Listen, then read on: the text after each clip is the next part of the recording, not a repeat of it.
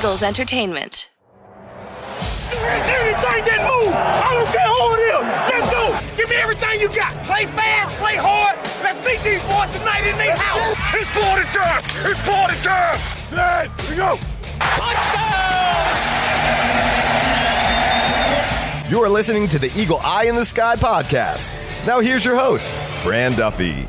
That's right, another day, and we've got an important matchup to discuss as the Eagle Eye in the Sky podcast continues. I'm Fran Duffy, and as always, I think we've got a great show for you here on episode number 438. At the top of today's show, we've got Chalk Talk, where I chat with my friend Greg Cosell about what the tape showed us from the Eagles' loss against the New Orleans Saints this past Sunday at Lincoln Financial Field. It's their second straight loss. The Eagles now in a must-win situation going into Sunday against the New York Giants. Now, the Giants, they have locked in the number 6 seed. As we sit here on Monday night, not exactly sure who the Giants are going to play in this football game. Is Daniel Jones going to sit? Is Saquon Barkley going to sit? We can go right down the depth chart, but we know the Eagles want to win this game in a bad way. And so you can expect to see anyone who can play, anyone who is cleared, that includes quarterback Jalen Hurts. If he's cleared to play, he's going to play in this game on Sunday afternoon. So we're going to get into what it means on both sides of the matchup and what it means for both of these teams going into the postseason as well in Chalk Talk. Before we get there, a couple things I want to make sure we hit on. Number one, as always, head on over to Apple Podcasts or Spotify or Stitcher. Leave us a question, leave us a rating, leave us a comment. If you've got a question about this team going into the playoffs, that is the place to leave it. We will answer it here in an upcoming episode. And always, it's the best way to throw us your support as we get into the meat of this Eagles season. We are hitting the finish line of the regular season, going into the playoffs. That is the best way to throw us your support. That said, let's get into this week's chat. It's time now for Chalk Talk with Greg Cosell. Let's get down to business. It's time for Chalk Talk.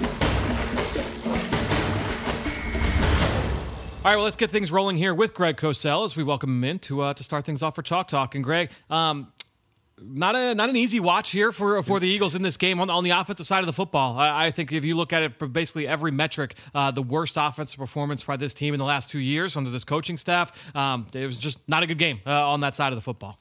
Yeah, and I guess we didn't think we'd be in this situation going into the final week of the season, going back a couple of weeks. But no, not a great performance. It's always interesting when a team has a poor performance, whether you take that performance and you start to think of it in terms of significant problems that could keep cropping up, or was this just a bad performance and you move on and they were without their starting quarterback? Yep. And you kind of, not that you burn the tape, you always look at the tape and you always try to find things to correct. That's what coaches do and that's what coaches should do. But I think there's different ways that coaches can look at a bad performance. And that's the thing, is that if this were Jalen Hurts in a quarterback and the Eagles looked like this, it's a much different feel and conversation than what we're sitting at right now. Because obviously, look, the hope and the expectation is that Jalen Hurts is going to be in the back of the lineup as soon as this week for this football team. And so we can look at this in a vacuum and say, yeah, Gardner Minshew did not play well. The timing and anticipation were off. The communication, the pocket presence and decision making, the accuracy, all of those things. It was just not a good game from Gardner Minshew. He has set that standard over the course of his career that you would expect better than what he put on film on Sunday. And so you look at that. Is it as easy to say, hey, if Jalen Hurts is in this game, the Eagles win by 2 scores? Like, I don't know if it's that easy. No one can say that. Yeah, exactly. But clearly, Minshew, it's funny. We spoke last week, even when Minshew had a good game against the Cowboys and the offense put up 3 touchdowns and 2 field goals, which, in most cases should be enough to win a game. We did mention that there's an occasional issue with Gardner Minshew, which has existed throughout his career, of breaking down in the pocket too soon, therefore then missing some throws, being a beat late.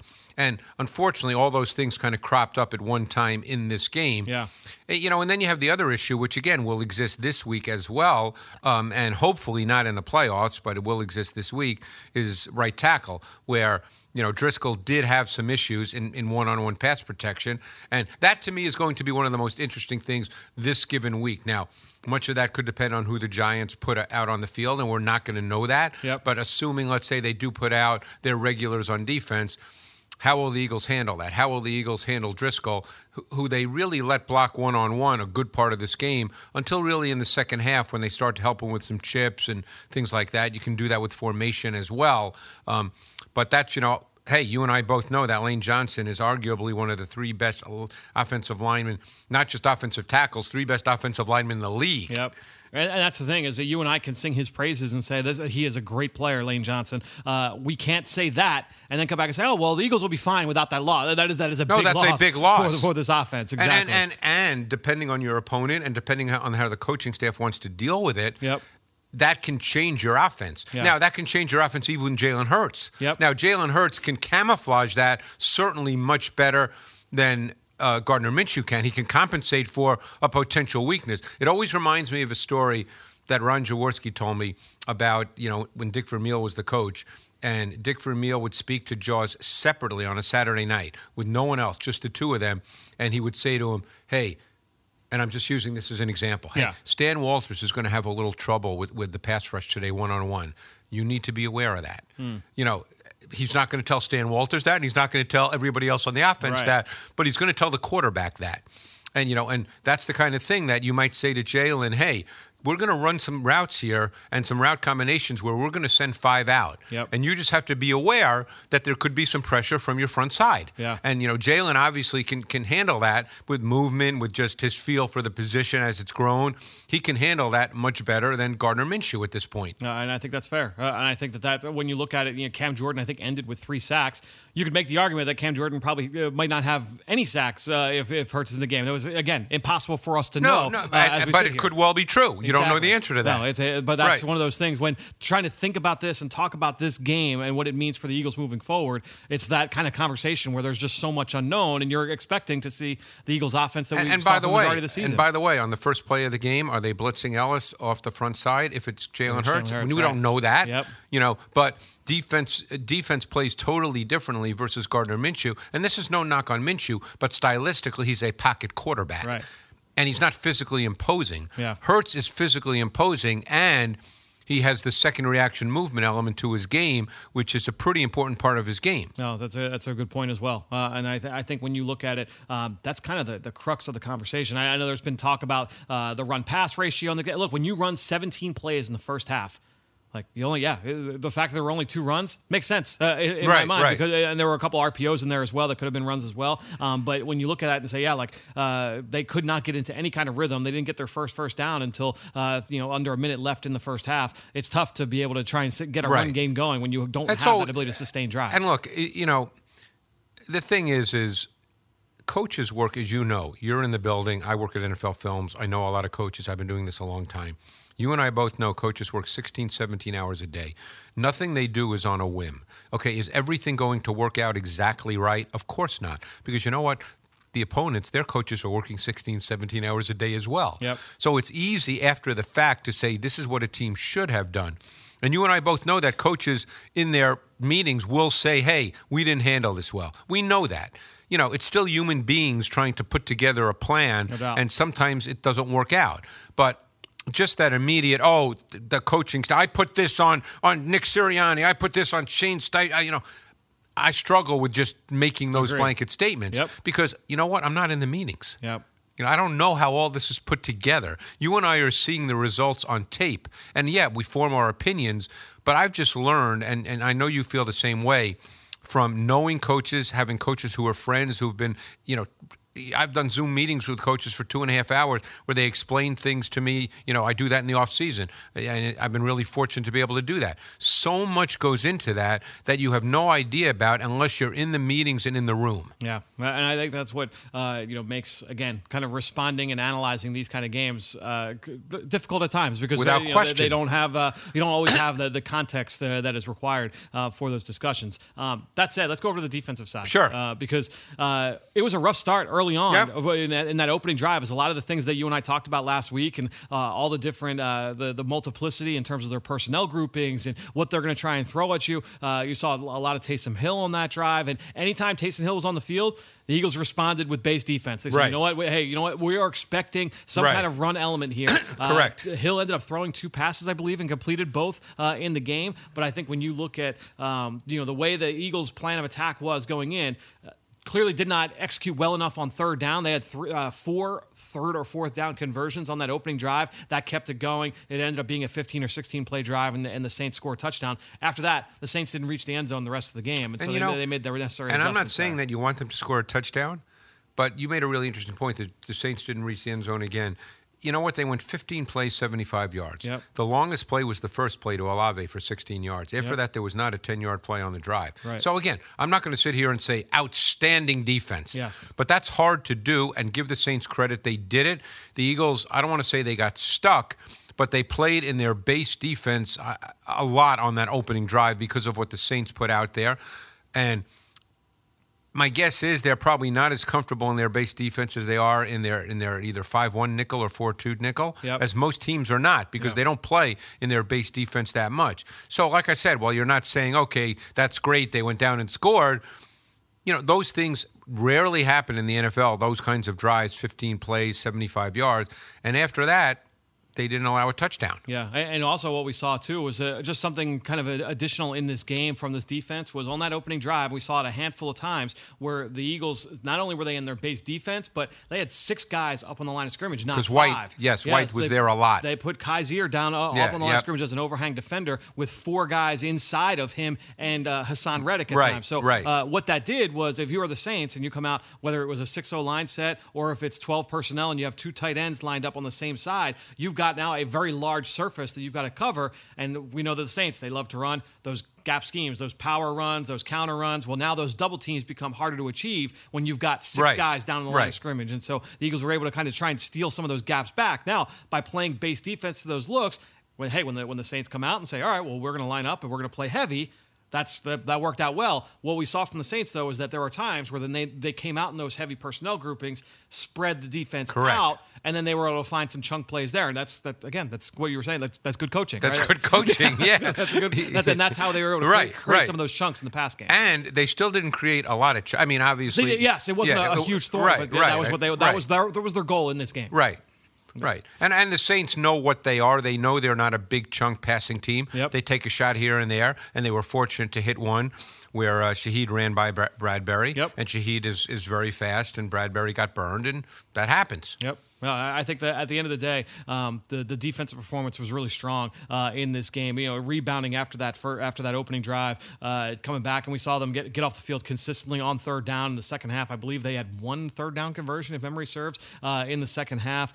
This was a defense that bounced back. It did a lot of different things on third down. We saw some double coverage concepts on Chris Olave. They did some things that seemed like on Alvin Kamara coming out of the backfield.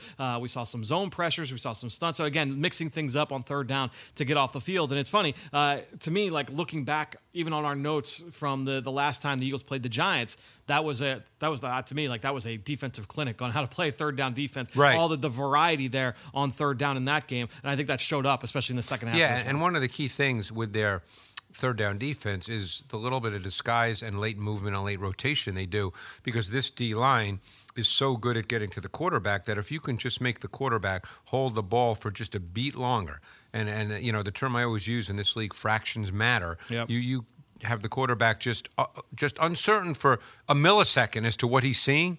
That pass rush, just with 4 down linemen, that gets home. And to me, there were so many examples. The Eagles had 7 sacks in this game. On a handful, there were really good examples of the coverage being married with the rush. And some of them were in man coverage. Some of them were in zone. I think it was 4 sacks. The Eagles were playing a really well-executed, some kind of version of cover 4 behind it. And there were some where you see the safeties exchange routes really, really well, Epps and Blankenship. There were some where there was the high-low was passed off between T.J. Edwards and Blankenship extremely well, right? And so you have all of those examples where Andy Dalton was forced to hold on to that ball just a tick longer, and that allowed Brandon Graham or Hassan Reddick or Hargrave to be able to get home for those sacks. And again, it kind of speaks to the coverage and the rush working well together. One of the things, and I heard someone say this, and I really liked the term, is when you play zone, and it's particularly, I think, true in cover 4, but it is true in cover 3 as well, is you're ultimately having to share routes. Yep. At some point, you share routes. There's a lot of overlap. Because there's a lot of overlap. Yep. So the question is, where are the gray areas and when does the overlap occur? And some teams struggle with where that is, and teams can get into those voids and complete balls. Other teams do it really well, and it just doesn't present a clear picture for the quarterback to deliver the football. Yeah, I'm just kind of glancing through my notes. There was Brandon Graham's 10th sack, which, by the way, that made the Eagles the first team in NFL history to have 4 players with double-digit sacks. That was a double team on Olave, where Andy Dalton had nowhere to go with the football. Hargrave's sack was 2 plays earlier than that. The Eagles were in cover 4. Blankenship and Epps played that perfectly. T.J. Edwards dropping in his zone, taking away the intermediate route, again forcing Dalton to hold on to the football. Hassan Reddick, he had a sack later in the game. T.J. Edwards and Blankenship passing off that high-low that I talked about earlier. And again, they just showed up time and time again where the coverage matched up with the rush, and the quarterback just had nowhere to be able to go with the football, and the defensive line able to get home. The Eagles now a team record 67 sacks here this season through 16 games. It's just outstanding. And I think it's still a case because I don't think there's been any sacks in recent weeks by anybody other than D linemen. So that means that 64 of those 67 have been by down linemen. That's crazy. That to me is really, really impressive. Yeah, this is the first team in NFL history too, Greg, to have 5 straight weeks with 6 sacks. That's wow. That is wild. That is a wild stat. First team in NFL history. I did not realize that. That's really impressive. Yeah, I mean the way that this rush is playing right now. Yeah. It's that to me like that is the strength of this team, considering all of the unknowns and the injuries and things like that. And it'll be going interesting now because I would assume Josh Sweat would not go this week. That would be my assumption. We haven't gotten any word yet. Right. But I would assume he wouldn't. You know, because when you're dealing with neck and potentially spine. You know, again, we don't have all the details. Yep. So we don't know what that kind of duration looks like. I mean, it was just fortunate that he did not have to stay in the hospital overnight because they wouldn't release him if there was any major spine issue. Yep. But we'll see. But the point is, it'll be interesting to see if he does not go, what their D-line rotation becomes. No doubt. So here's what I'm kind of thinking because there's a lot of unknown as we sit here Monday night looking into Week 18 against the Giants. So after the game yesterday, Brian Daboll, the head coach of the Giants, was asked about who he was going to play in Week 18. And he said, we're going to play everybody. And then the next day, on Monday, kind of walked that back a little bit and was like, well, we're going to talk it over. We're going to do what's best for us. Because they're locked into the 6th seed. They're locked into the 6th seed. So nothing can change for the Giants. Exactly. So they are in very much the situation that the Eagles were in last year, Week 18, going to take on the Dallas Cowboys, where the Eagles literally played. They elevated everyone they could from the practice squad. It was like essentially a preseason game. It wasn't even like your backups. It was your like deep reserves playing in that game against the Dallas Cowboys. And the Cowboys, they probably got Dak Prescott some bonus money in his contract in that game. I think so. I'm pretty sure Dak's agent was happier than anybody else from that one. But I think when you look at this situation, it's very, very similar. Now, we don't know how the Giants are going to handle this. Are they going to sit everybody? Are they going to do what the Eagles did in 2017, where their starters come in and play a series or two, and then they get everybody out? I think everything's on the table about what they could do in this game. So I think trying to break down exactly what could happen in terms we're just speculating. Yeah, so that makes it kind of tough, but I do think that a couple things have stood out to me because the Eagles just played this team in Week 14. So we know, hey, this and kind of handled them. Oh, I mean, handled on both sides of the ball. On both sides of the ball. That was one of the. I think the Giants are better now. Yes, I think they've found a little bit of a groove, and healthier on defense. So they get Xavier McKinney back. Landon Collins got his first start in New York for a handful of years. He had been playing the last couple of weeks a lot of snaps. Right, but now he was inserted and has officially made the move to linebacker as well. He's no longer listed as a safety with that team. So he's back there. Again, they're getting some of these other guys back. I think Adoree Jackson is close to getting back. Right. He did not play this week again, but McKinney is a big get back because he's a really good player. Yes. So you get Xavier McKinney back again. No idea if he's going to be able to play in this game, but I think regardless, you're still going to expect, because that's the thing, is that with all the injuries the Giants they're not going to rest every. I mean, could they rest Barkley? Sure. The question becomes Jones, the quarterback, who's sort of been. I mean, I think he's played well the last number of weeks. Yeah, I thought he looked pretty good this past week. And the week prior, keep in mind the week prior. In that game against Minnesota, which they lost on a kick at the final gun. Yeah. That was a close game all the way. And I thought that said a lot about Daboll's increasing confidence in Jones, because it was the first time this year in a close game that he let Jones throw. Because Jones had 45 or 46 dropbacks in that game 2 weeks ago against Minnesota. In a game, he didn't have to do that. Yeah. They were never, I don't believe they were ever losing by more than one score in that game. Or maybe it was 2 scores, but it wasn't late. Right. So that game, to me, watching that tape, said, wow, Daboll's, he's calling a lot of pass plays. They're letting him throw the football. So Jones has played better over the last number of weeks. So there were reports, I'm pretty sure it was Ian Rappaport from NFL Network had put it out there, and I'm not exactly sure, so I don't want to get the accreditation wrong. But basically that the Giants were talking about signing multi-year extensions with both Daniel Jones and with Saquon Barkley, which that was a big question coming into the year, what that core was going to look like. Do you feel like that is pertinent considering what you've seen from them on film? With Barkley, you get into the whole debate about running back, no doubt. Okay. Sure. Jones, they'll re-sign because he clearly has improved as the year has gone on. Dable's offense has a lot of elements to it.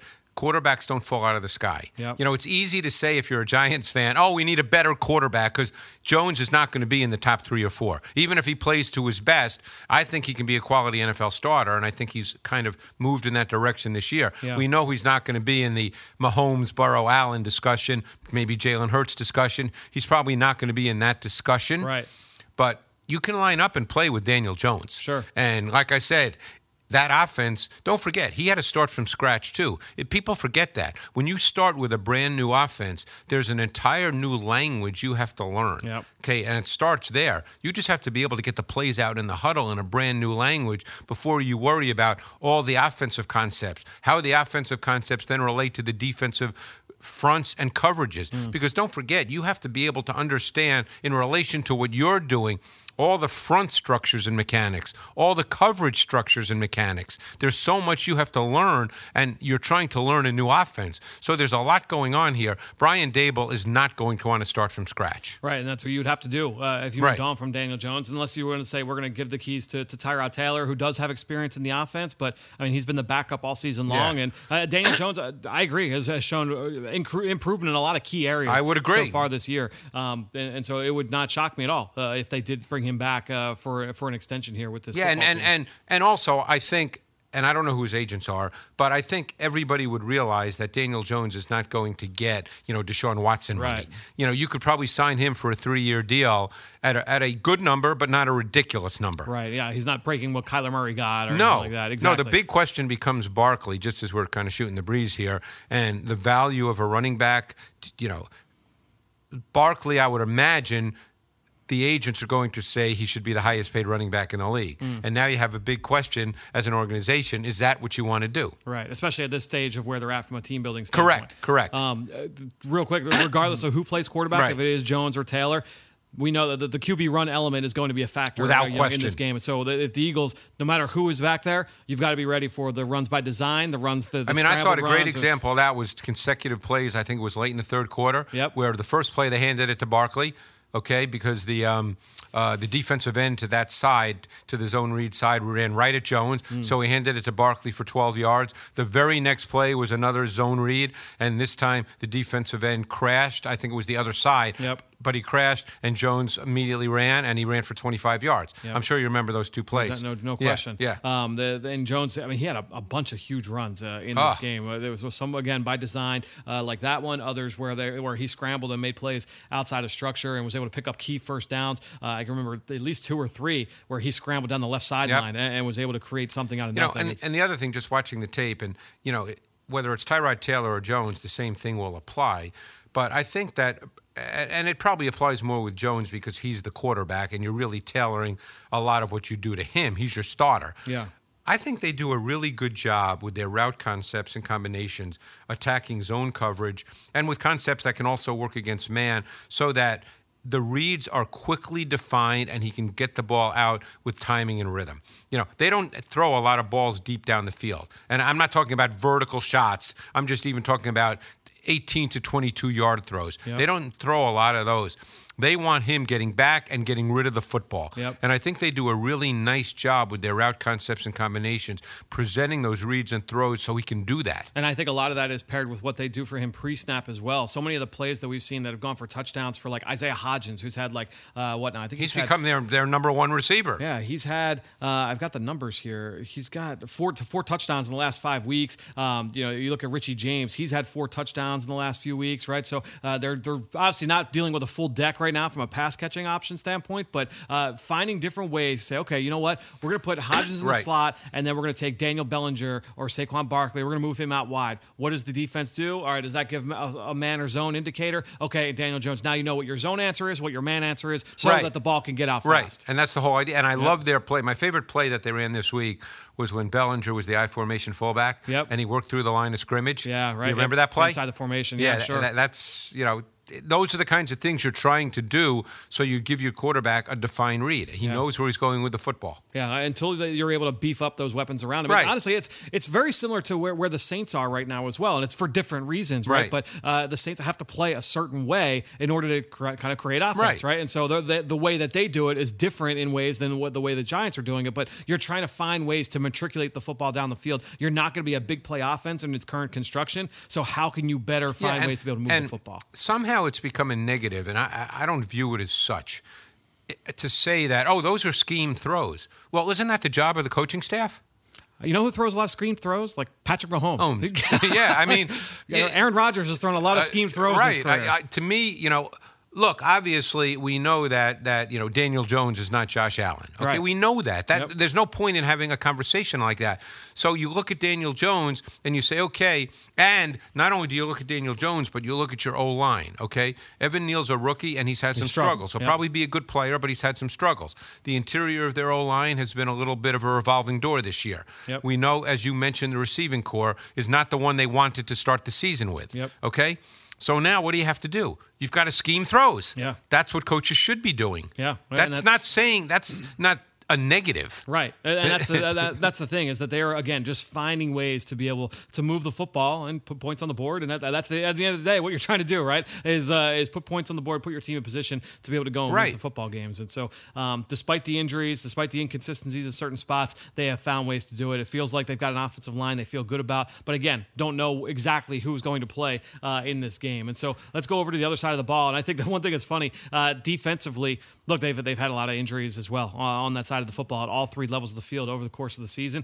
No matter who's in there, though, we know the identity of this defense. Correct. They're going to play a lot of man. They're going to blitz a whole lot. And they're going to play a lot of sub-package defense. Doesn't matter who you could be in left corner. They're playing man-to-man. Right. Greg, you got AJ on this play. Right. They're going to play it a certain way. No, because at this point in the season, all you're doing is tweaking degrees. You're not changing philosophies or methodology. So all it comes down to is, how much 7 DBs are we going to play this week? Are we going to play 8 snaps or 15 snaps?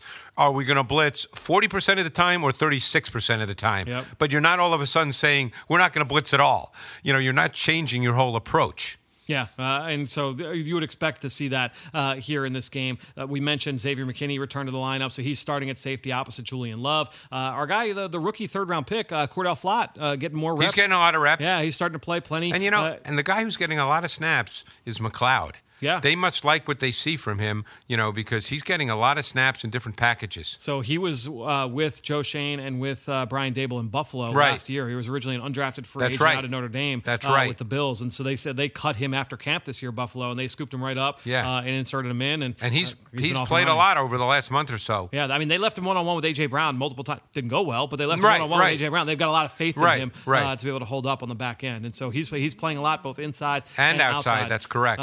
You talk about Landon Collins inserting in, so he and Jalen Smith and Micah McFadden, that's kind of the rotation there. Right, so McFadden kind of plays in their sort of 4-2 nickel, and then Collins plays in what they view as like their base, like heavy. Right. McFadden's on the field, that's their base defense. Right. And then Collins will play in more. Did you watch McFadden coming out of Indiana? I did not. I did not either. He was like one of the top guys on the list. I did not. Same watch. with me. I just didn't get to him. Right. Yeah. But I kind of knew what the deal was with him, but I had not studied him overall. But Dexter Lawrence playing at a really high level. Leonard Williams got banged up again in this game. We'll see. But again, with all these guys, we're not really sure. But at the end of the day, we know you're going to see plenty of blitz. Now, going back through my notes of this game, Jalen Hurts handled the blitz extremely well. Yes, this was one of Jalen Hurts' best games of the season in this game back in Week 14.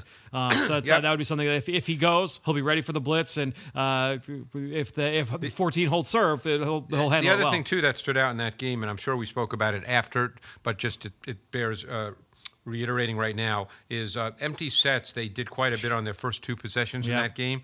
They had 8 empty sets in the game, and Hurts was really good out of empty in that game, and he's actually been really good out of empty this season. Yeah, he was at one point. Well, I know it's not going to be the case now, but the Eagles were number 1 in the NFL and in yards per play out of empty, 9.1 yards per play. Yes, after that game, yes. Okay, Hurts was 39 for 50, 78%, 9 yards per attempt, 4 touchdowns, no interceptions out of empty. That was after the Week 14 game. And that's not even counting all the QB draws out of the empty. Right. Those are just the passing plays. That was just the passing plays. So when right. you factor that in as well, those numbers were really, really impressive. And so, I mean, the offense was excellent on third down in that game. The game plan was excellent. You remember that 41-yard touchdown in the slot fade to Devontae Smith, where he got the pre-snap indicator there was man coverage. He confirmed it post-snap. He delivered it outside the numbers. Devontae made a great catch. So, and also the run game. The run game was important because it was a big 12 personnel game. 1 back, 2 tight ends. Sanders in that game, I think he was 17 for 144 in the game. But out of 12 personnel, Fran, he had 10 rushes for 104 yards. The Giants were in base defense on all 10 of those runs, which meant they were in their 5-2 front. And they featured gap scheme concepts where they pulled either a guard or a tackle. Yep. They ran for 61 yards in the first half of that game. They finished with 253, and so that game was the perfect example of, hey, we're going to throw to score, and then we're going to get up early, and then we're going to run. I remember the first 4 plays of the third quarter. You had a Sanders 22-yard run and a Hurts 24-yard run as part of those first 4 plays. Yep, and it was both, I believe, were counter read play. One was counter read, and one was QB counter read, if I remember correctly. The gap scheme runs were a big they were theme, big in that game, very big from that game. But look, the Eagles need to win this game. There's a huge difference in the number 1 seed and the 5 seed going on the road in the playoffs. Because if they become the 5 seed, they're going to have to go back to Tampa again. Yeah, that'll be the rematch from last year. Yeah. And so I think ultimately the Eagles are going to obviously do everything they can to win this game. Whoever is going to be cleared medically to play, they're going to be here in this game. And we'll see with the New York Giants again. It could be a whole. And by the way, Dable could decide to play people too. He could. Yeah, we don't know. Yep, he could play. And because it's not an injury thing, he does not have to report that to the league. Right. So